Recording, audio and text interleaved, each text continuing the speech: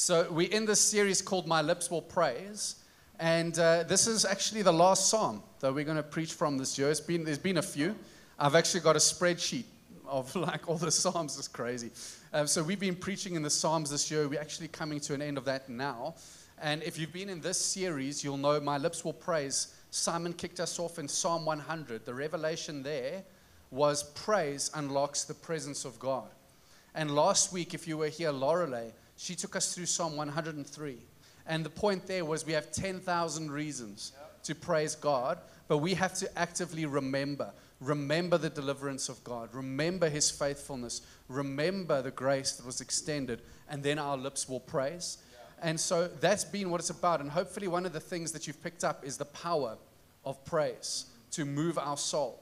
I know that even the power of my voice as it relates to my son Caleb has power to move his soul. I don't understand how it works. Maybe other parents in the house understand this one. But if you sing to your child, magical things happen.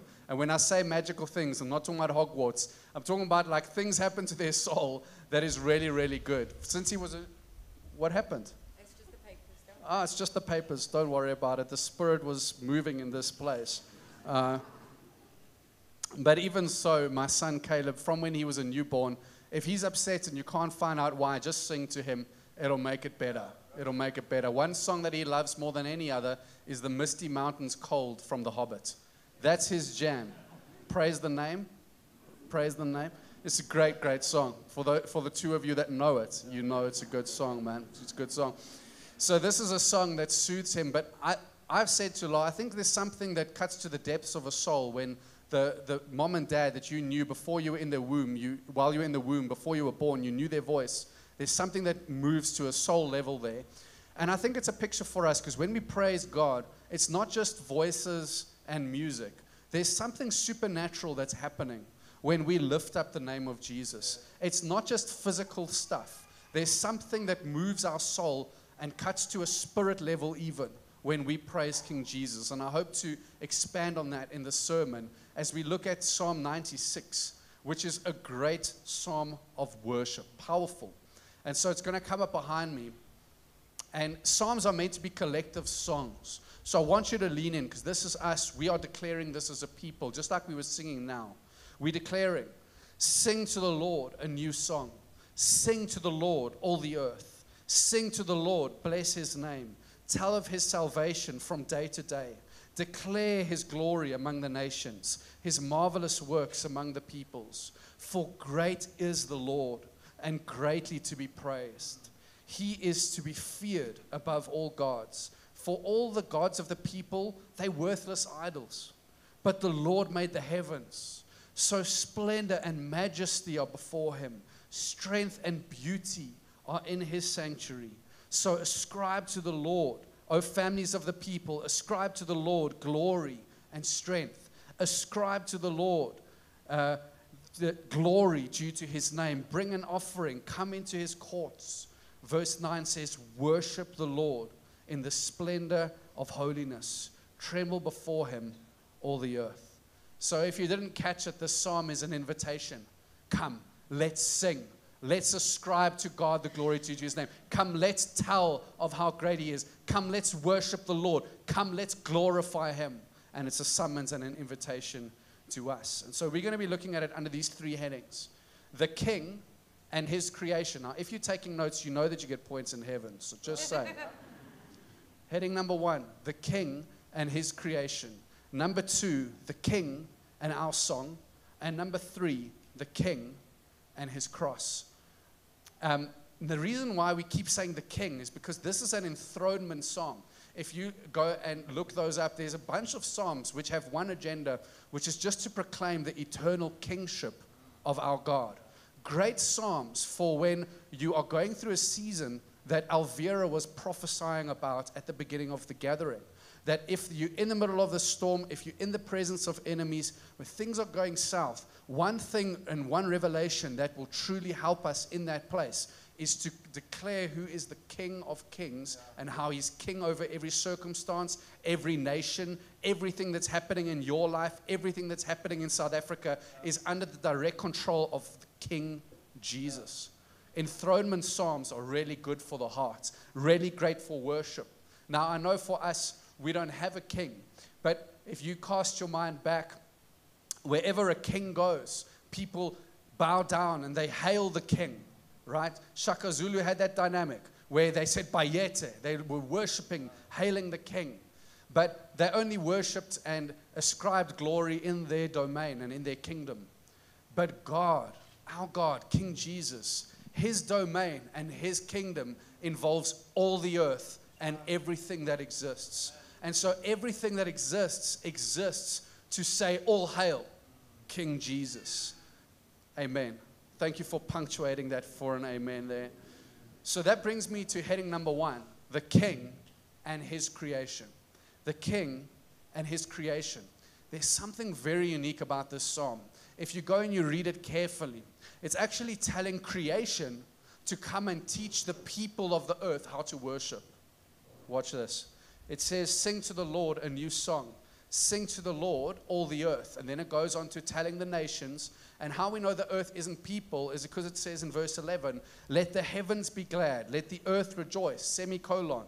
Let the sea roar and all that fills it. Let the field exult. When you lifted up your hands earlier, let the fields do this and everything in it.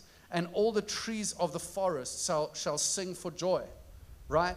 This is epic. This is all of creation called to worship the living God. The Bible always says continuously that nature is busy right now worshiping God. You might not have the voice to hear, but Psalm 66, be careful. I was just checking my notes, aren't going flying. It says, all the earth, I don't know what it says, that went blue. It says, all the earth worships you and sing praises to you. They sing praises to your name. That's nature.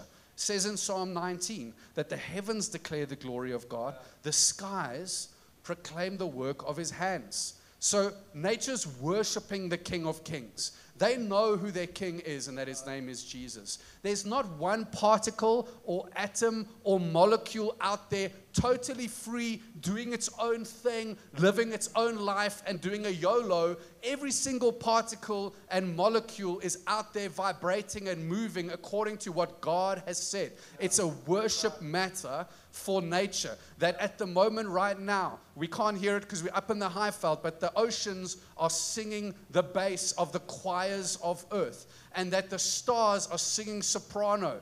We have some satellite dishes that can confirm the vibrations and the rhythm and the sound that the stars make. And as they are out there, never-endingly proclaiming the glory of God, the heavens declare his handiwork. All the earth, including rocks, plants, blades of grass, it's all declaring, Jesus is my king.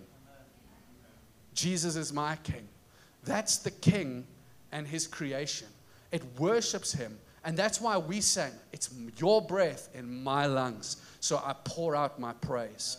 Everything that exists because God made it, and also is owned by God himself.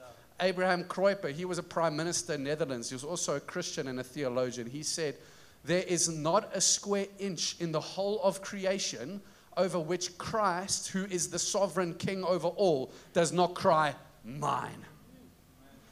Every square inch of this earth belongs to the Lord God. And everything besides us recognizes he's my king. And all that they do in worship to that king. So please log the fact that this world was not created by some accident that happened when some molecules collided with some molecules, and out of nothing, suddenly there was something and it was chaos and it's just random. But rather, the fact is that nothing is random because God made everything by the work of his hands. That this world and all the galaxies that exist because of the speech of God the Father through the Son and by the power of the Holy Spirit.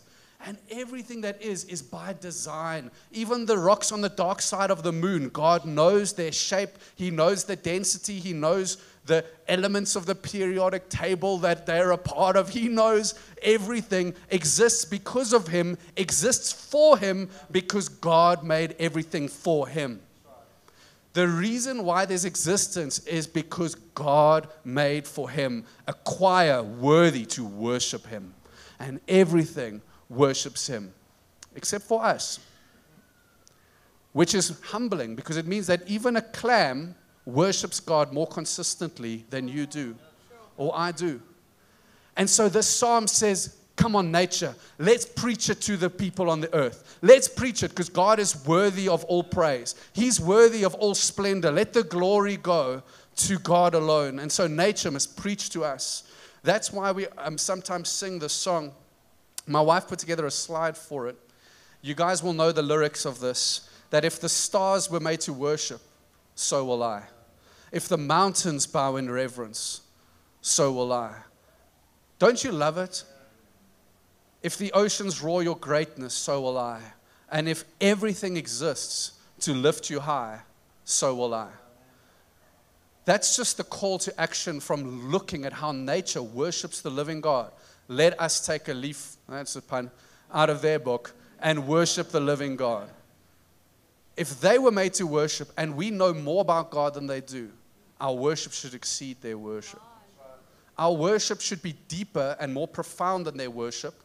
But the one thing that I aspire to is to be as consistent in my worship. That's my goal. Now, because we're made for worship, do you know why you exist? It's to glorify God and to enjoy him forever. That's why you were made. You know how I said nothing in nature is an accident? Your life's not an accident. You were made by the express hand of the creator of this world. And he knitted you together in your mother's womb. Your life is not an accident or a mistake. It's dripping with purpose. The purpose to glorify God. Anyway, sidebar. We're returning here to think about the fact that everything worships God, but we sometimes don't. But God made us to be worshipers. So if we're not going to worship God, we're going to find a cheap replacement. That's why verse 5 says, for all the gods of the peoples are idols, but the Lord made the heavens. So in those days, an idol was a little figure that represented a little god of that region. And they would carve it out and they would bow down to this little figurine. And that would get their worship and their reverence going. But in the New Testament, the idea of an idol goes further than a little figure. It's anything that we treat in our life like a god that isn't a god is an idol. So everything that we give eternal significance to that's not eternal, everything that we treat as if it's God and it's not, is an idol.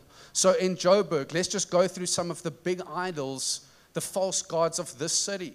One of the biggest ones is career, that people treat their work and their career as if it's a god. Keeps you up at night. You obsess about it. You never stop thinking about the next rung in the ladder. That if you were to be demoted or fired, that it would be the end of the world for you because you put your identity and you put all of your being into your work and it means everything to you.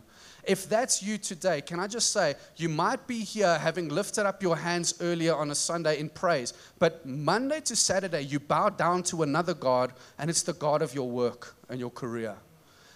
Same thing with money.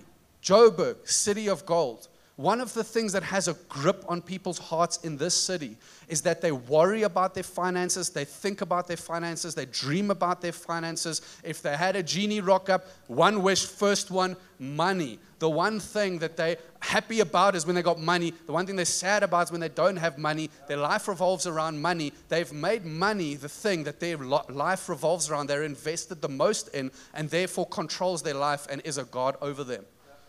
Another humongous false god and idol in this city is comfort and leisure.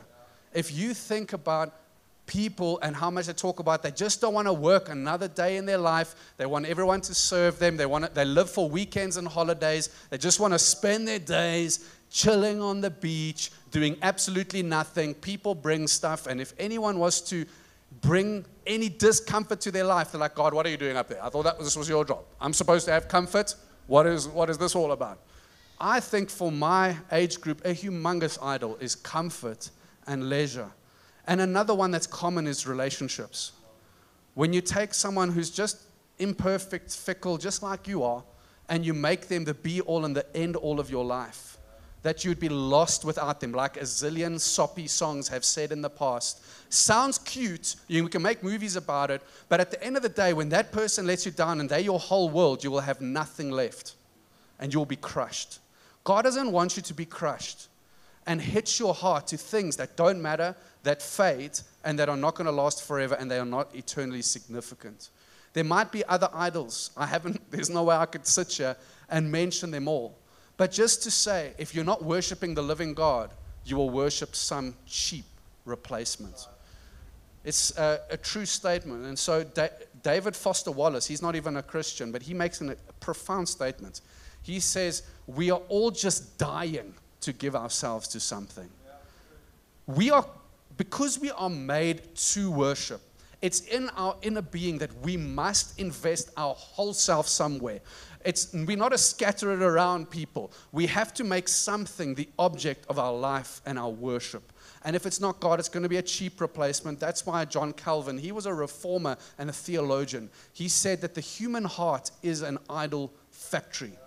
Because if you don't make the living God the object of your worship, it'll be like a conveyor belt in a factory that just keeps pumping up one false god after another, and we will bow down to them. Find ourselves wasting our life on the conveyor belt of false gods. And so when we talk about this series of worship, please understand, the motives punch a bit higher than us wanting to raise the volume in the atrium a bit when we sing songs. What's at stake is that we waste our life, or we meet the mark of this is why we were made, to worship the living God. Praise is a matter that cuts to the identity of who we are. And so there's one huge distinction in this passage between false gods or idols and the living God. And it's in verse 6 and 7. It's the word glory. It says, ascribe to the Lord glory and strength. And then in verse 8 it says, ascribe to the Lord the glory that is due to his name. Now that word, kavod, in the Hebrew, it means like a heavy weight. And if you look up this in a Hebrew scholar like Derek Kidner, who I looked up, he'll tell you this, that everything in the world depends upon the existence of God. The reason why you're breathing is because God's alive and on the throne. Everything depends upon him. Everything hitches their weight upon him. And everything else is temporary and will fade. Your career, your money, your relationships, it's all going to be gone one day. And so everything else is like a puff of smoke. It's here today and it's gone. But only God remains forever. Only God stands unchanged. And only God actually has substance and weight to him, because everything else is going away. So he has eternal weight. He has glory. He has kavod. This is the only one that has glory. And so we tend to ascribe glory to things that have no glory, like money, like career. These things will betray you. The only one that won't is the living God. He remains the same today, tomorrow, and forever. His promises never change. He's not a man that he should lie or change his mind. He is the Alpha, the Omega, the faithful one, faithful and true. He is the consistent. He is the one who has glory and weight and significance. And so the verse 7 and verse 8 is saying, let's not get involved with these false gods. These things are worthless. They have eyes, they don't see. They have ears, they don't hear. They are pathetic. Let's ascribe glory to the only one who has glory. Let's ascribe glory to God. He's the one that's glorious. He deserves the glory. He deserves the praise. God bless you and all of your family. But here's the deal. It's not good enough for us in our heads to acknowledge this truth. Because can I tell you, the devil and the demons are aware. It doesn't make them special. We need to train our heart to make God the object of our affections. How do we do that training work? Well, I think heading 2 is helpful in that. The King and our song. The King and our song. You see, the scriptures are very clear that we need to sing. It says this in the slide on this passage. Sing to the Lord, sing to the Lord, sing to the Lord, sing to the Lord, ascribe to the Lord, ascribe to the Lord, ascribe to the Lord. Tell of his name, worship him, worship him, worship him. There's something in there where this importance that these Psalms are saying, I need your voice to sing about the glory of God. If our voices do not sing of the glory of God, our hearts will not believe that He is glorious to us. Our hearts will believe because our minds are informed by the truth, and then we declare it with our mouths, and our body and our mind and our spirit is engaged with one truth. And that truth, when we come into alignment and we sing it and we declare it, will conform our innermost being, and our hearts will say, yes, God alone is glorious. Yes, He deserves the praise. Yes, He's the one that I'm going to give my life to. Because, again, what's at stake is not that you believe that Jesus died and rose again from the dead. That doesn't make you special. The demons and the devil know that. But the thing that they don't have is they don't love God. They don't relish God. God's bar of what He wants for your life is not that you know stuff about Him. It's that you are ravished by Him, that you relish Him, that you adore Him, that you love Him, that you find Him awesome, that you are like, oh, my heart desires. As the deer pants for the water, that's how my soul longs for the living God. That's God's plan for your life. That's God's design for you. That's what He wants for you, that your heart would be ravished in love, full of desire to say, I just want to live for God alone. He deserves the praise. He deserves the honor. He deserves the glory. That's why there's supernatural power in praise.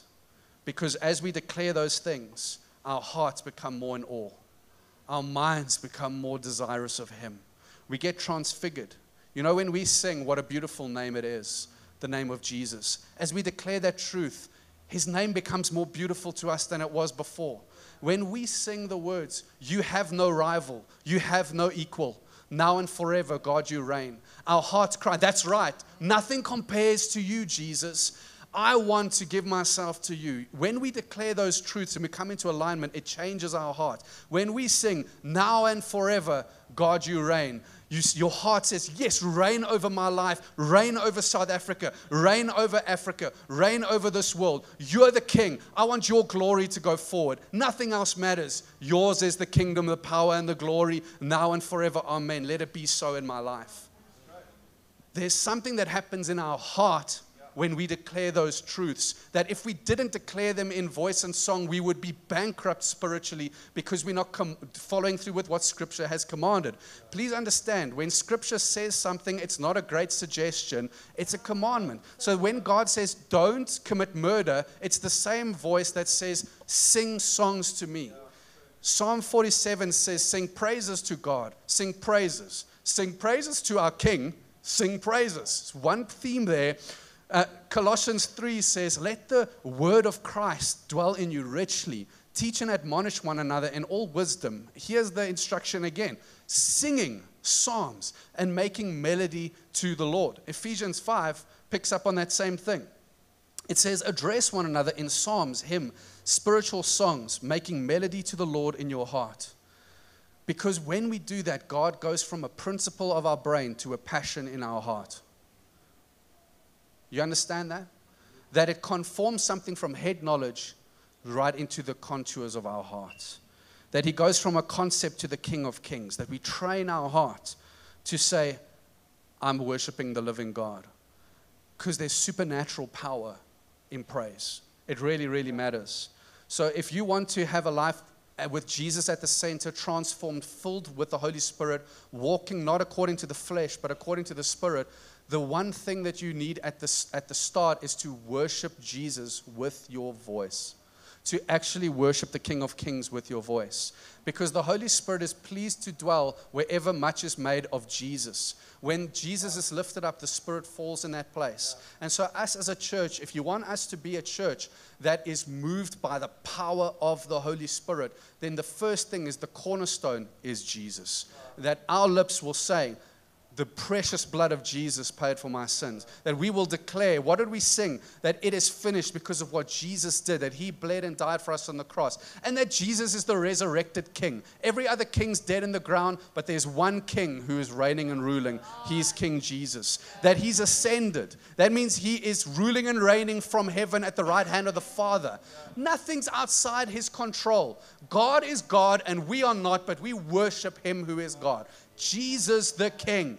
And when we take this posture of worship, when we actually praise, there's something beautiful that happens in your heart. But can I just say, He has to be the king of your lips before he can be the king of your heart. He has to be the king of your lips if he's going to be the king of your heart. Because we need to do that work through praise. Or else scripture would not be sing to the Lord, addressing psalms and hymns, and be filled with the Holy Spirit. Otherwise, there would be no connection between the two.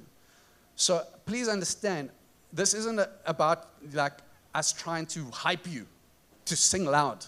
This is about you actually living a life under the influence of the Holy Spirit, not under the influence of the world. If you want to live under the influence of the world, just turn on the radio and sing about chicks and fame and fortune. You'll be well under the influence of the world. But if you want to be under the influence of the Holy Spirit, sing about King Jesus. Sing about how worthy he is of worship.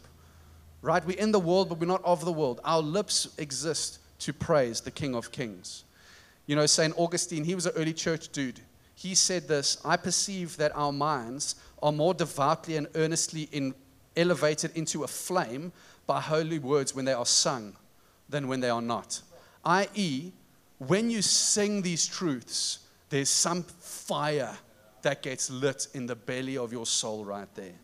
And so praise matters to a life dedicated to Jesus. Because a heart that bows down to Jesus in worship is not easily going to bow down to a false idol. We are often drinking from the toilet water instead of from the living waters of Jesus. Too much of the time we are digging in the gutter for food that was discarded because our bellies are empty. But if our bellies were full, we wouldn't go digging in the gutter. How full is your heart today of Jesus? And how do you intend to make it full? Can I tell you? It's a very direct application. Sing praises to King Jesus. Let your heart and your soul be so bowed to him that you'll never bow down to false idols. You'll watch them pass and go, that's a pathetic replacement for my king. If we want to be a people that hitch our hearts to the glory of God, we're going to have to sing praise. And so that's why that point is what it is. Now, as we worship God, it's not a small God, a cute God. Look at verse 9. Worship the Lord in splendor and holiness. Tremble before him, all the earth. He's so terrifyingly awesome that we must bow down before him, that we tremble before him. Not because he's going to strike us at any minute, but because he's so awesome and full of splendor. That he's a holy God. He's the epitome, the absolute pinnacle of beauty. But he's not the pinnacle of cuteness. You can't box God into a cute little manageable bite-sized portion. The true and the living God causes us to tremble because he's holy. He's holy, holy, holy. He's awesome in splendor. And when we give him that glory due to his name, it's not because he's short on glory. He's not going to say, you weren't at church. Now my glory is running a bit short. I've got to implement glory shedding stage 1. It's not as though we worship God and tell him he's glorious because he needs to know and you have the answers. But rather, we worship him and tell him he's glorious because we need to know. Our hearts need to be informed that he is glorious and that he is worthy of all praise. That's why we sing, worthy is your name, Jesus. You deserve the praise. Worthy is your name. Yet there's one thing that's amazing and surprising about the glory of God. And that is that he would express his glory in actually giving away his glory to come and die for the likes of us. That brings me to heading number 3, the King and his cross. The King and his cross. There's a great verse in verse 2. It says, sing to the Lord, bless his name, tell of his salvation day to day. Now they would have been thinking about the Exodus because that's the time that we find ourselves in right now. So they would have been thinking of that's the great salvation. But we know in the New Testament that we have a greater exodus than out of Egypt. It's the exodus from sin that Jesus accomplished. That there is a greater enemy that was defeated than Pharaoh in that first exodus. In the greater exodus, the devil was the one defeated. That in the first exodus, it was the blood of a lamb over a door that saved the firstborn from the death from death taking them. But in Jesus, in the greater Exodus, it's the blood of the spotless Lamb of God, which is not only for the oldest born, but for every man and woman who puts their faith in him.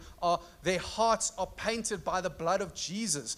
God, the angel of death didn't look who was inside the house to decide who deserves death. When they saw the blood, it was done. When you are covered by the blood of Jesus, it is finished. It is done. No, there's no judging as to the individual things. It is Jesus that matters. His record stands in your place. That's the Exodus that we stand on right now. But as we think about the salvation of Jesus, we must think of it in terms of the cosmic king, the King of Kings, because that's the context of our psalm. So let's do a little bit of thinking. Let's do a bit of theology here.